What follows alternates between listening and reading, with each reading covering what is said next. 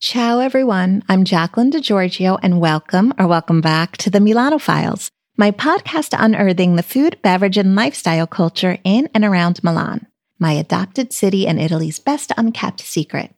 Easter is coming. So today, pastry chef Marcello Rapisardi of Pasticceria e Dessert in Milan joins me once again for a bonus episode dedicated to Italian Easter sweets. He's an awesome pastry chef, and his shop is a must-visit when you're in Milan. If you'd like to learn more about him, you can listen to the previous episode of the Milano Files. So without further ado, please enjoy my conversation with Marcello about Italian Easter treats. Following our chat, I flesh out some of the topics we discussed. Also, I record on location, so you might hear some background noise. Italian Easter sweets. We're going to talk about some of them briefly just to give an overview of what Italians generally have for Easter here. I know people are very familiar with panettone and associate that with Italian Christmas. But for Italian Easter, there's a leaven product that gets compared a lot to panettone. Colomba, yes. Is a sweet from the Easter. It's a similar panettone, but inside there is orange candy, and out there is almond and sugar. On top. Sugar rocks. Yes, those little pearlized sugar bits, they're sort of like slathered on top of it, like a glaze almost. On the top you put the glassa with almond glaze, and put the almond and this sugar, I don't remember the name. Oh, the pearlized sugar, those little... It's named for a bird, a dove. Yes. Right? Porta la felicità e la pace.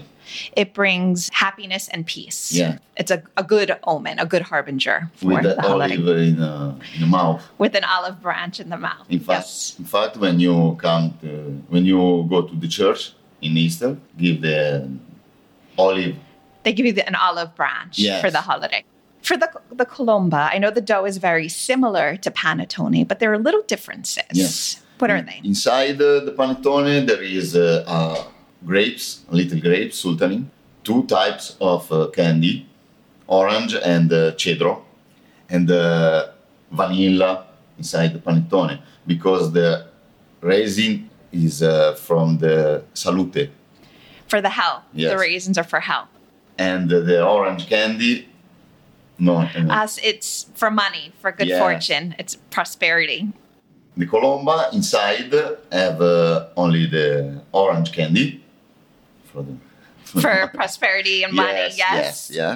And outside have almond and sugar for the felicity. For happiness. Okay? Yes, for happiness. But it's similar. It's similar, yes. The insides are the same, and the shapes are different too. They're both like leavened, and it takes a few days to make. They undergo a long leavening, and the shapes are different too. The panettone is round and tall and domed. La forma is different. Remember the bird. The bird, exactly. The colomba is shaped like a bird. L'uccello che porta felicità e pace. Because the bird brings happiness and peace. Esatto. And then, what's another Easter dessert? Easter dessert is the pastiera. Pastiera is, I love pastiera. It's incredible. I love it too. It's my favorite. Yeah. The cake with grano, eggs, ricotta, orange flavor. Flower orange. The orange flower water. Cinnamon and vanilla. The story is more story from this dessert. This cake. Le suore, come si dice? The nuns. Make this from... aspetta, te lo dico in italiano che è più facile. C'era questa suora che voleva unire l'Italia. So the nuns want... To combine. The Italy, the product of Italy, eggs, ricotta, cheese, and grano. So the nun wanted to combine the ingredients from Italy to those of the world. And what are the main ingredients? Allora, the Italy ingredients is ricotta cheese, eggs, is ingredienti della chiesa. Church ingredients. Yes, because the eggs is the nativity, the ricotta cheese is the Italian product, combined with spicy from East Asia. Asian spices. And orange flavor. The orange flower water. Water, because in the garden from the sanctuary have the flower and combine these ingredients from make this cake. The 7 stripes up the cake, representing the Naples center, the city, the map. The map of Naples. Yes. There's one other tradition here that kind of overlaps with America, but it's also a bit different that I want to talk about. The uovo di Pasqua. Yes. The uovo di Pasqua. The reason I want to talk about this is because in America, there's, lots of chocolate eggs, like mini ones. There's the Reese's Pieces ones with peanut butter, which are my favorite. And then, there's Easter egg hunts there's these hollow plastic Easter eggs that kids find, and sometimes there's little candy in them. But the Italian tradition, it's a little different. Yes, in Italian, the eggs is now a tendenza è farle tutte strane. The trends are really strange for the eggs. But I like the traditional eggs because I want to use the best chocolate from make the eggs. So there are these eggs, they come in different sizes, but they're hollow chocolate eggs. And inside, there's usually a gift or a toy or something. Yeah. In Italy, more people use give me a gift. Put inside. Put inside, yes. Is there anything really strange or interesting that you remember the most that you've had to put inside an egg before? Check. A check. You had to put a check inside. Fascinating. Ooh, that's such a big responsibility with the money. I'd be nervous about that. And what flavor chocolate do you make for your eggs? Allora, I make with the pistachio because the people ask me, make eggs from with pistachio. I make a vegan chocolate milk. Oh, nice! Yeah. Yes, I see this chocolate and I want to use to make eggs because milk chocolate egg, interesting, or chocolate, dark chocolate, more 75% from Belize. And I want to listen my customer what we want, and I make. Have you ever done peanut butter? If you want. I mean, just put in an order for one, yes. Going back to the colomba, you do something very interesting that many apply to panettone. It's called a panettone gastronomico, or it's like one big giant sandwich. But you make a colomba gastronomica. Yes, because in Italy use quando c'è festa. When there's a party, an event. In Christmas make a panettone gastronomico, but there is nothing when in Easter. I think the colomba gastronomic, like panettone, similar panettone gastronomic, but I use the form of colomba. È un po' difficile da fare. It's difficult to put together the form, yes, in that shape. So you have to do something very particular. The panettone is it's easy because you just cut through it horizontally, but with the colomba gastronomica, you have to cut through it vertically.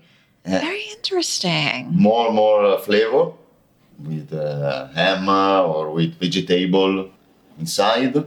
It's happy when you eat this, no? It is. It's a nice treat to have because I always think of being American, we love sandwiches so much. And you go to parties and barbecues and they have the giant, 3-foot long sandwiches, or, they're over a meter long, the sandwiches. So this is probably these sort of the panettone gastronomico or the colomba gastronomica. They're similar to that. And I love that idea of just being able to take a piece of it and eat it. Yeah, it's nice to share. Yeah. The Easter. Exactly. Yeah. It's a lovely addition to the table. You don't use the word panettone in Easter. Exactly. Yes. It's out of season. Awesome. Well, thank you so much, Marcello, for this lovely overview on Italian Easter treats. Thank you, Marcello. So I have just a few things to add. If you listened to the Panettone episode of the Milano Files, that is episode number 2, released on December 23rd, 2022, you'll know that though its roots run a bit deeper, panettone as we know it is nearly a century old. It started as an industrial product when Angelo Motta started mass producing it in the 1930s. Like panettone, lore surrounds the origins of colomba, one dating back to a honey cake prepared in the 6th century, and another tied to the 12th century. I'm going to include a link to these backstories in the show notes. I really don't feel the need to get into them. I can't prove or disprove them. But it's safe to say that the origin of colomba as we know it follows a similar trajectory to that of panettone. It's said that Motta decided to capitalize on panettone's popularity by shaping a similar dough into a dove to produce and market as panettone's Easter counterpart. It's also said that Angelo Vergani, a baker in Milan whose namesake shop still exists today, started making colomba in 1944, and that he's responsible for the leaven goods' popularity after World War II. Fun fact, Vergani happens to be one of the places in town where you can find the barbaiada, the topic of episode 5 of the Milano Files, released on January 13th of this year. Anywho, I digress. As you can imagine, industrial versions of colomba abound. In fact, I was in Esselunga, an Italian supermarket, the other day, and I saw an AC Milan-themed colomba. AC Milan is my football team, and I'm a sucker for anything Milan. But honestly, I wouldn't eat that colomba if it were the last one in town. I hate being negative, but it's the truth. But also like panettone, excellent artisan versions of colomba, both classic and creative, abound not only in Milan, but in all of Italy. The uovo di Pasqua, or Easter egg, is also highly mass-produced. Again, at Esselunga, you wouldn't believe the themes. Paw Patrol, Play-Doh, which obviously means the toy inside is Play-Doh related. It's not made from Play-Doh. Baby Shark, and dozens of other kid themes. Of course, there are the football teams like AC Milan, Inter, Juve, the national team. I even saw Kit Kat, which is one of my guilty pleasures, so I was kind of intrigued by that one. Alas, there are no Reese's peanut butter flavored uovo di Pasqua. Believe me, if I saw one, I'd have pounced on it, but honestly, despite my love for Reese's peanut butter cups, I know the best way to go is to get an artisan version, like one from Marcello or one of his peers. And as for the pastiera, I've got to say Marcello makes the best pastiera. In fact, my Milan Easter would be incomplete without his pastiera on the table. Fun fact, he loves it so much that he makes it intermittently throughout the year, so you just might happen upon one if you're not in town during the Easter season. He'll also make them on request year-round, so you can order one with a few days' notice. As for industrial pastiera, I've never seen one for myself, at least not to my knowledge or memory, but they do indeed exist. They're not as pervasive as the industrial versions of the uovo di Pasqua and colomba. At least this is based on my own perspective and experience. Someone might disagree with me because they've seen a lot more of it than I have, and that's fair. And that's all I've got today. As usual, you can find the links to any pertinent people, places, and things discussed in the show notes. Thank you all so much for listening to the Milano Files, and alla prossima.